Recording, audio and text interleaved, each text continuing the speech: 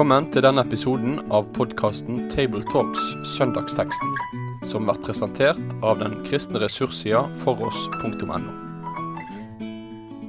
Velkommen til en ny samtale om Søndagens tekst, til tredje søndag i faste.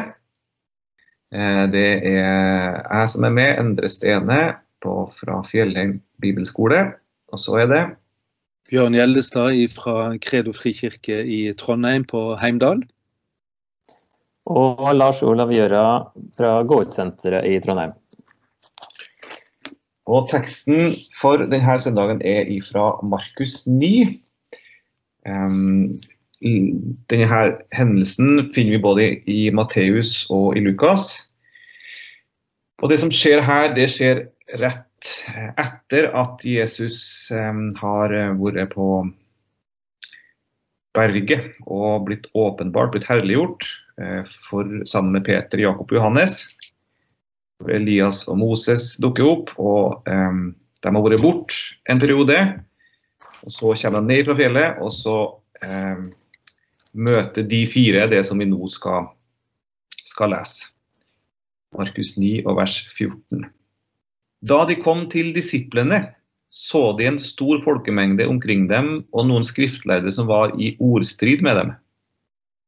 Og straks alt folket fikk se ham, ble de forferdet, og de løp til og hilste ham. Han spurte dem, hva det dere strides med dem om?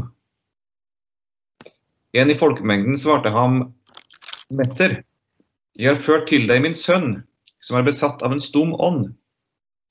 Når den tar tak i ham, sliter den i ham. Han fråder og skjærer tenner og visner bort. Jeg sa til dine disipler at de skulle drive den ut, men de var ikke i stand til det. Han sa til dem, du vantro slekt, hvor lenge skal jeg være hos dere? Hvor lenge skal jeg tåle dere? Før ham hit til meg. De førte gutten til ham, og da han så Jesus, begynte straks ånden å rive og slite i gutten så han falt til jorden, veltet seg og frådet. Og han spurte hans far, hvor lang tid har det vært slik med ham? Han svarte, fra barndommen av. Ofte har den kastet ham i ild og i vann for å gjøre ende på ham. Men om du kan gjøre noe, ha medynk med oss og hjelp oss. Jesus sa til ham, om jeg kan. Alt mulig for den som tror. Straks ropte Gudsens far, jeg tror, hjelp min vantro. Da Jesus så at folket stimlet sammen, truet han den urene ånd og sa til dem, du stumme og døve ånd, jeg befaler deg, far ut av ham, og gå aldri mer inn i ham. Da skrek den høyt og slet hardt i ham og for ut av ham. Han lå som livløs, og mange sa, han død. Men Jesus grep ham med hånden og reiste ham opp, og han sto opp. Da han var kommet inn i hus, spurte hans disipler ham i enerom, hvorfor kunne ikke vi drive dem ut? Han sa til dem, dette slag kan ikke bli drevet ut, uten ved bønn og faste. Jesus, Peter og Jakob og Johannes altså på vei ned, og de møter de 9 andre disiplene, og det oppstyr, litt kaos-situasjon, en stor folkemengde rundt dem. Det skriftlærde her som i ordstrid, som i krangel med dem. Disiplene har tydeligvis viklet seg inn i en kinkig situasjon. De rådvill. Og når de ser Jesus komme, så springer de til Jesus. De blir forferdet, blir redd her, står det. Og Jesus lurer på hva som foregår. Hvorfor krangler dere her med de skriftlærde, og hva som skjer her? Bjørn, hvordan ser du de her tingene sammen? Det som har kjent før her på fjellet, og så skjer det her. Det mye som foregår? Det ganske sånn en situasjon hvor det mye spenning i lufta her, både før og etterpå. Altså det jo lett å leve seg inn i hvert fall hvordan Peter, Jakob og Johannes kan kanskje oppleve dette fra å har vært på en av de store opplevelsene i livet sitt og fått sett Moses og Elia og sett Jesu herlighet og hørt stemmen oppe på fjellet. Og så kommer de ned i hverdagen og så møter problemene deres, og det virker nesten som om troen ikke virker for disipler. Og da tenker jeg i hvert fall to ting, at sånn gjerne livet vårt. Det har oppturer og det har nedturer. Og i hverdagen vår så vil vi oppleve mange situasjoner hvor vi kan kjenne på avmakt. Vi kan lure på hvor Gud vi kan føle at vi får ikke bønnesvar. Så sånn at den situasjonen de opplever her, den tenker jeg at, den tror jeg vi kan også oppleve. Altså noen ganger så virker det som at ting ikke virker sånn som det skal. Disipler hadde jo blitt sendt ut av Jesus, de hadde fått fullmakt til å drive ut ånder, og så plutselig denne dagen så virker det ikke. Jeg tenker at det må ha vært en litt sånn nedslående opplevelse for dem, og samtidig så det mye trøst i dette, for den opplevelsen kan jo vi også kjenne. Og da tenker jeg kontrasten her, det vår avmaktsopplevelse og Jesu makt midt oppi dette da. Fariseerne her da, hva det de problematiserer? For hva de krangler om? Fariseerne de krangler med. Det de som problematiserer ting her, det jo egentlig ikke sønnen her, først og fremst, men det jo fariseerne som disiplene sin motstander her i dialogen. Det virker som om fariseerne på en eller annen måte stiller spørsmål ved Jesu troverdighet da. Ja. Fordi disiplene ikke får til å helbrede her. Og at det Jesu troverdighet som står i spill fordi hans disipler ikke lykkes med det de forventer at de skal gjøre. Og det kan jo være derfor de løper mot Jesus også da, at Jesus har vært diskutert. Han har noe med det her å gjøre. Så når han kommer så blir de både forferdet og løp bort. Altså det folk. Så det folk som blir forferdet og folk som løp. Så det ikke bare disiplene. Men så virker det som han, det er jo sammenheng selvfølgelig da, mellom Jesus og disiplene. Så det kan være troverdigheten det går på der. Tipper jo det ikke var så veldig behagelig for disiplene å stå oppi det der. Og Jesus som ikke var der, og de hadde liksom trodde at dette her skulle gå greit sånn som før, og så gjorde det plutselig ikke det. Og så en eller annen anklage som ikke nevnes da. Men jeg tenker også sånn at de opplever jo motstand her fra flere kanter, sant? Altså denne gutten som de hjelpeløse overfor, og så får de da kritikken tydeligvis fra fariseere. Og det stemmer jo helt med fariseerne sitt mønster ellers når han møter Jesus og disipler, så de veldig kritiske, og de stiller spørsmål ved hans troverdighet, og nå det disiplene som blir stilt spørsmål ved. Så jeg tror du har rett i den analysen der, selv om ikke det sies direkte her da. Og det overførbart også i vår tid, det ikke det? Det mange som tenker at kristendom det ikke noe kraftig, eller det ikke noe med fordi man ser på at det mye mislykkethet også, og skrøpelighet blant kristne, og så tenker man at Gud ikke noe verdt, eller Gud finnes ikke, eller Jesus ikke verdt å stole på. Så noe med å hjelpe også folk til å skille mellom hans disipler som har mye svikt og mangfullt med seg, og skille mellom han selv. Jeg tenker jo at det noe trosstyrkende ved dette, for det at igjen så gjør det jo at det lettere å identifisere seg med disiplene. For vi kan også kjenne oss igjen i det som du sier nå, at vi kan få kritikk mot oss, og at vi kan oppleve at tingene ikke fungerer sånn som vi hadde trodd at det skulle fungere når vi følger Jesus. Så jeg tror vi skal ta til oss det, at det mye oppmuntring i dette tross alt. Og gjenkjennbart altså. Oppmuntring i disiplenes svakhet faktisk, skrøpelighet. Ja, fint. Vi ikke alene. Og så står da han faren her fram da, en i folkemengden som da tar ordet, og sier, når Jesus spør hva som har skjedd, og så sier han, jeg har ført til deg, sier han faktisk, jeg har ført til deg, min sønn. Og det også interessant, Jesus hadde ikke vært der, men han opplever selv han har ført sin sønn til Jesus når han har kommet til hans disipler. Men han førte en sønn som besatt av en stum ånd. Og han beskriver hvordan i stumme ånd, hvordan denne sønnen har det med at han fråder og skjærer tenner og visner bort. Hva det som beskrives for noe her? Hva denne stumme ånd og denne frådende og gutten? Matteus har jo nevnt at han er månesyk i Matteus 17 i parallellen.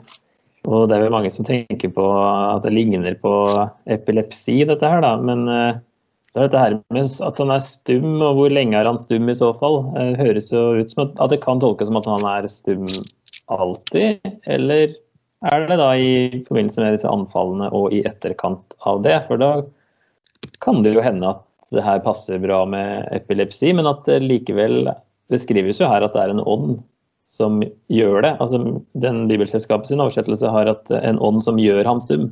Litt mer eller sier på en litt annen måte enn at det er ånden som er stum, si. En stum ånd. Men at det er åndens, altså påvirkningen på gutten er at han blir stum og innimellom har disse anfallene. Da. Det er jo veldig interessant og vanskelig spørsmål det der da, med psykiske lidelser og det åndelige aspektet, som jeg gjerne skulle ha fordypet meg i. Hvordan det eventuelt henger sammen. Det sier jo litt om at det kan være vanskelig dette å gå inn og åndeliggjøre sykdom i hvert fall. Ja. Men her tror jeg vi må forholde oss til Jesus sin reaksjon. Når han driver ut denne ånd, så taler han jo til den stumme og døve ånd. Og om det da er et epileptisk anfall eller hva det er, så er det tydeligvis at det er at sykdom også er noe som den onde bruker til å plage mennesker med. Men vi vet jo også at sykdom kan bli noe som kan brukes nettopp for å foredle vår karakter. Så det har ikke automatisk en negativ betydning, men her ser vi, jeg tenker det er det styrende, altså Jesus sin reaksjon på dette. Det er det vi må forholde oss til, og det på en måte gir litt nøkkel til å tolke at her ser Jesus noe mer enn bare en medfødt sykdom eller noe lignende da. Her er det, så gutten blir plaget av dette, og både faren og disipler er jo helt hjelpeløse i møte med dette. Ja, jeg synes det er vanskelig å komme utenom at her snakker vi om en ånd som har en besettelse på en eller annen form. Ja. Fordi at det beskrives så tydelig at når Jesus taler til en, eller når Jesus møter gutten, så skjer det noe i gutten. Det er en kraftig reaksjon fra guttens side. Og det kommer ikke uten at det er en åndskrefter her. Og han taler til en, som du sier, Bjørn, og den skriken, og det fer noe ut av den. Så jeg synes det er vanskelig å forstå det på en annen måte at her er noen krefter som også fører til noe epileptisk. Men Jesu reaksjon da, når han i mannen sier at jeg har kommet til dine disipler her, og vet om at de skal drive dem ut, men de får det ikke til. Og Jesus sier, du vantro slekt, hvor lenge skal jeg være hos dere? Hvor lenge skal jeg tåle dere? Hva er det Jesus formidler for noe her? Dere er vantro, og nå er det egentlig disiplene snakker, det må det være. Ja. Det er jo disiplene som representerer de vantro slekter her, som ikke klarer å drive ut ånden. Hva er det Jesus her sier? Hva er disiplene sin feil? Er de vantro? De er jo de mest troende skulle være i hele flokken her. Ja, jeg er enig i at det kan være litt vanskelig å peke spesifikt på hva det er, men det er jo tydelig at de har reagert på en annen måte enn det Jesus forventer at de skal reagere på. At det er ikke helt godt å si det da. Men når dette er en tekst som også taler noe om tro, og en sa halvtro og vantro, så ser jo vi i hvert fall at troens bevegelse, den ser vi hos denne mannen ved at han rett og slett går til Jesus med problemet sitt. Han oppsøker Jesus, og det tenker jeg er noe av det første steget ved troen, det er det at man henvender seg til Jesus. Om disipler har valgt å ikke gjøre det, om de har stolt på sin egen kraft og styrke, om det er det som ligger bak, det er ikke godt å si. At de har tenkt at her skulle de greie å fikse dette selv, det kan jo tenkes. Men det er jo nesten som sånne profetiske domsord over disipler her. Dere vantro ved dere. Du hører nesten et vedrop over disipler her da. Så det er jo strengt tale fra Jesus sin side. Men jeg lurer på om det kan være ment flere enn disiplene også. Altså at det høres jo litt generelt ut med slekt. I så fall altså når han er i Nazaret, i kapittel 6 er det vel, da gjør han jo ingen undre der, fordi de ikke trodde på han likevel. Hadde bare vantro. Mens her, altså det kan være noe av det samme da, altså her generelt så er det stahet og vantro i folket, og disiplene inkluderes her da, men så har han faren tro, sånn at Jesus gjør det likevel, fordi han også kanskje, fordi jeg lurte litt på hvorfor Jesus spør hvor lenge har han hatt det slik, og hvorfor det er tatt med her, at du skal få kanskje enda mer sympati da, for både sønnen og faren, og at det er grunnen til at Jesus gjør det her selv om man kanskje kan skylde på både disiplene og folket som er vantro og ikke tar imot Jesus for den han er, men så har han faren her som står ut fra den slekta da, og at det derfor likevel og at Jesus derfor likevel gjør dette underet. Når Jesus sier du vantro slekt, hvor lenge skal jeg være hos dere, hvor lenge skal jeg tåle dere? Du nevnte, Bjørn, at dette er som et litt sånn ekko nærmest også av GT og ikke minst Salme 95 da. Der er det også en salme som sannsynligvis Jesus spiller på, hvor han anklager folket for å være vantro og ikke høre han, og ikke hvor lenge skal jeg tålmodig med dere. Lars Olav, hva tenker du og disiplene sin feil her? Ja, noe av det som Bjørn nevnte, tenkte jeg også, dette med altså de har fått autoritet til å drive ut ånder blant annet, og har gjort det før i evangeliet, og så plutselig så går det ikke nå, og så er det jo en diskusjon om, eller det snakkes om tro med han faren og Jesus da, som har en liten samtale om det, som da nok gjør at Jesus velger å gjøre dette her. Fordi det er også, nå fikk jeg plutselig mange tanker her, jeg skal prøve å få det til å henge sammen, men også i den dama med blødninger i kapittel 5 med Jairus sin datter på hver sin side. Det er noen paralleller der med at han reiser opp denne gutten som virker som om han er død. Han reiser opp Jairus sin datter som faktisk var død, og både hos Jairus og hos hun dama med blødninger i midten av historien, så er Jesus veldig ivrig etter å høre at det er tro til stede. Eller han skal finne ut hvem som ble helbredet i flokken, fordi han må si til hun dama at det var troen din som gjorde det, det var ikke noe magisk. Og her er det at Jesus må få faren til å si at han tror. Og så tenker jeg det henger sammen med at for hele historien starter og slutter da, med dette med disiplene, de klarte ikke, og så spør de på slutten hvorfor klarte vi det ikke. Så det rammes inn, liksom det er det handler om kanskje, dette her, og så handler det, Jesus svarer der bønn på slutten, men så handler det om tro i historien, og at det er en sammenheng der da.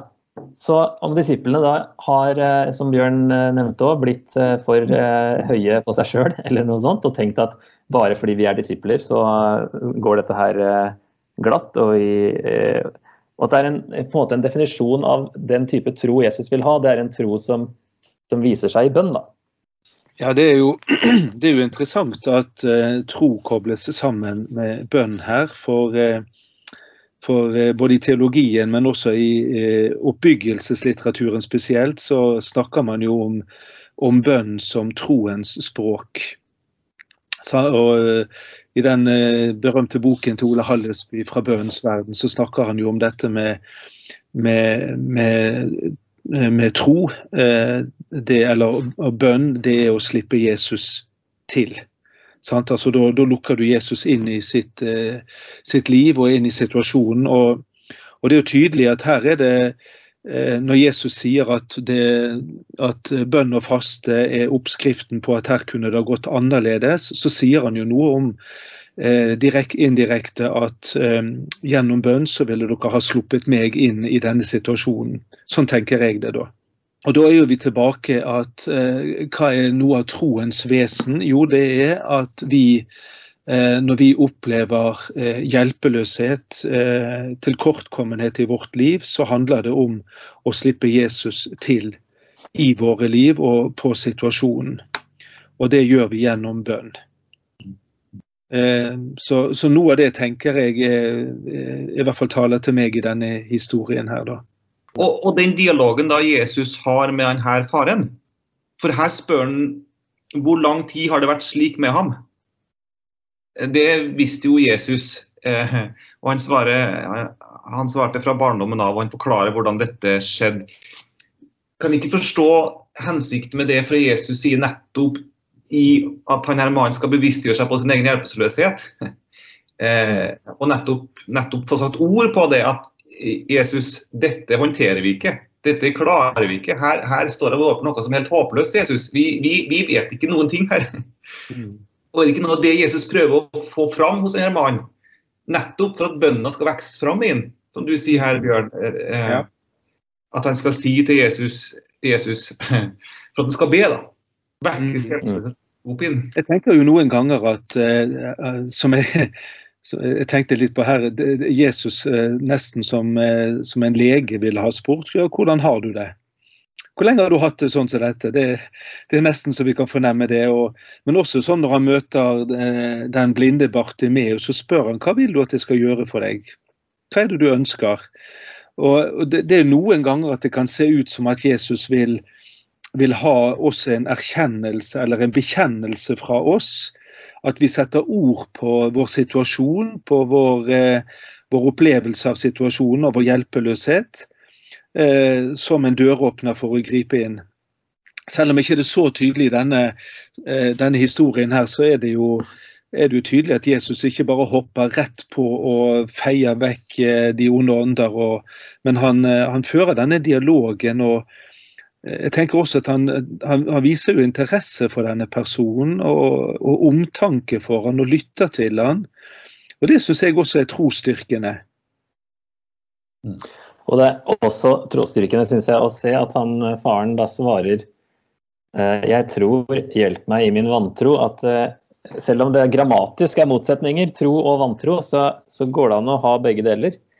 Og det jo ikke så rart at han har blitt og at han føler på vantro når han så håpløs da, og til og med disiplene ikke klarte det, så det sånn, ok, da blir det enda mer håpløst, og at det uttrykkes med at han tviler på noe, men han velger å tro, selv om det ting som ikke han føler på vantro likevel da. Om det følelsene kanskje, heller mer i retning av vantro, mens han kanskje tar en bestemmelse med å tro, eller altså tro som tillit da, som kanskje en bedre oversettelse, sier litt mer da, fordi det handler ikke om å tro på Jesus som han finnes eller ikke, for han står jo rett foran ham, så det jo å ha tillit til det han kan gjøre, selv om han så håpløs at han tviler eller har vantro, fordi Bibelen så egentlig frykt mer enn det motsatte av tro enn tvil og vantro. Og hos Abraham også, som tvilte, falt til bakken og tilba, men samtidig som han lo, når jeg skjønte at det var Sara som skulle få Isak. Så går det an, altså det rom for tvil i troen, og det synes jeg veldig fint her med han faren, at han har begge deler, og at det går an å lure på ting, og synes at ting virker håpløst og kanskje umulig, men du kan ha tillit likevel da, til Jesus. Ja, for dette avsnittet beskriver ganske sånn tydelig hva tro for noen ting, og det som om Guttens far her og disiplene blir stilt litt opp imot hverandre. Disiplene De også slet jo helt sikkert med tro, og de hadde tillit til han også, men de hadde kommet i en situasjon hvor de, som du sa tidligere, Lars Olav, de hadde, og du Bjørn sa det også, de hadde fått en tiltro til seg selv. Og autoriteten i møte med situasjonen lå i deres tro. Og dermed stolte de ikke på Jesus lenger. Dermed var de ikke grunnleggende avhengig av han, for dette skulle de fikse. Mens denne mannen her var grunnleggende hjelpeløs. Og ikke engang tro fikk han til. Det er som at jeg får ikke engang til å tro Jesus. Men jeg har ikke noen annen plass å gå hen. Jeg må vende meg til deg. Du er mitt eneste håp. Jeg tror, men jeg er desperat. Jeg får ikke til å tro. Og da har han jo gitt opp fullstendig tro på seg selv, og har kun tro på Jesus. Og det er jo liksom, det er jo det som er tro. Det er jo beskrivelsen av tro.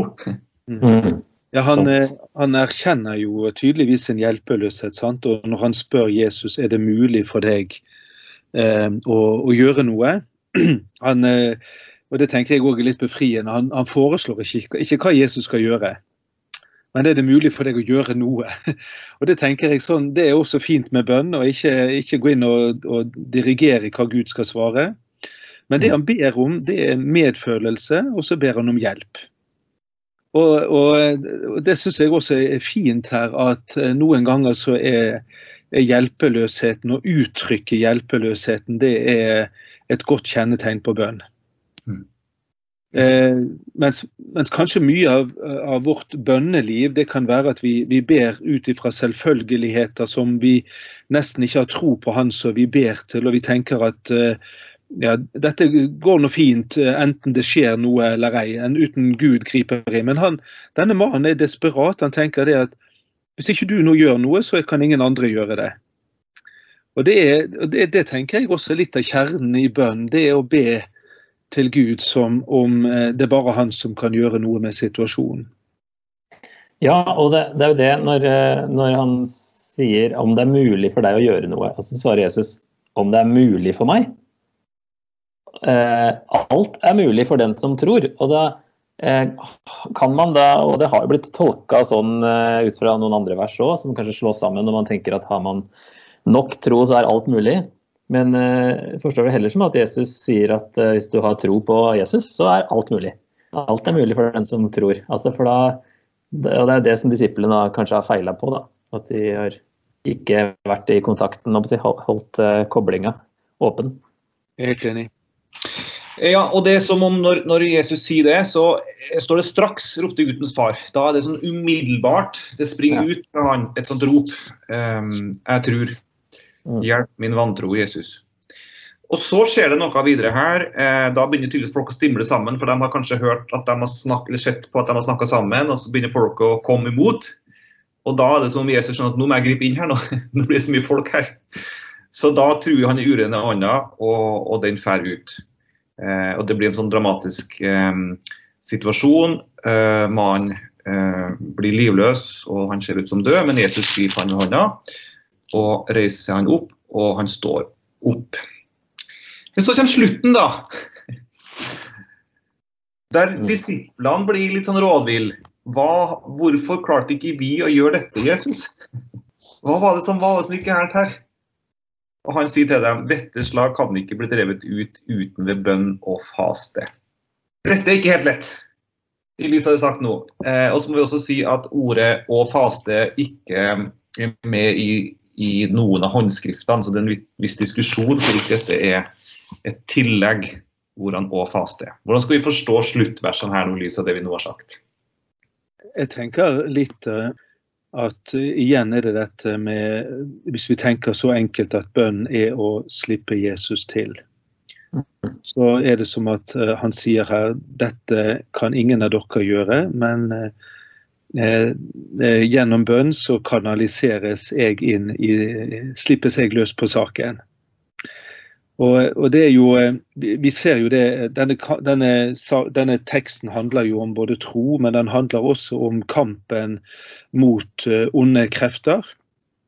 Og hvis vi går til Efeserbrevet kapittel 6, der det snakkes om denne Guds fulle rustning i kampen mot de onde kreftene, så står det på slutten, gjør alt dette i bønn.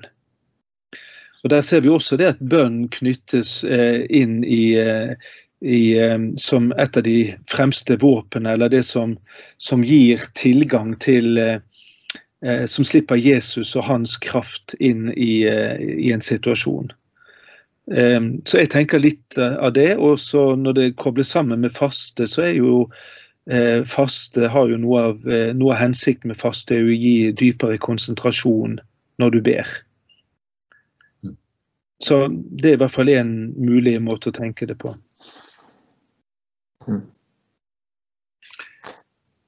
Jeg så faktisk sitat av en kommentar på Markus som skrev at vi kan klare alt når vi innrømmer at vi klarer ingenting i oss selv, og at et sennepsfrø tro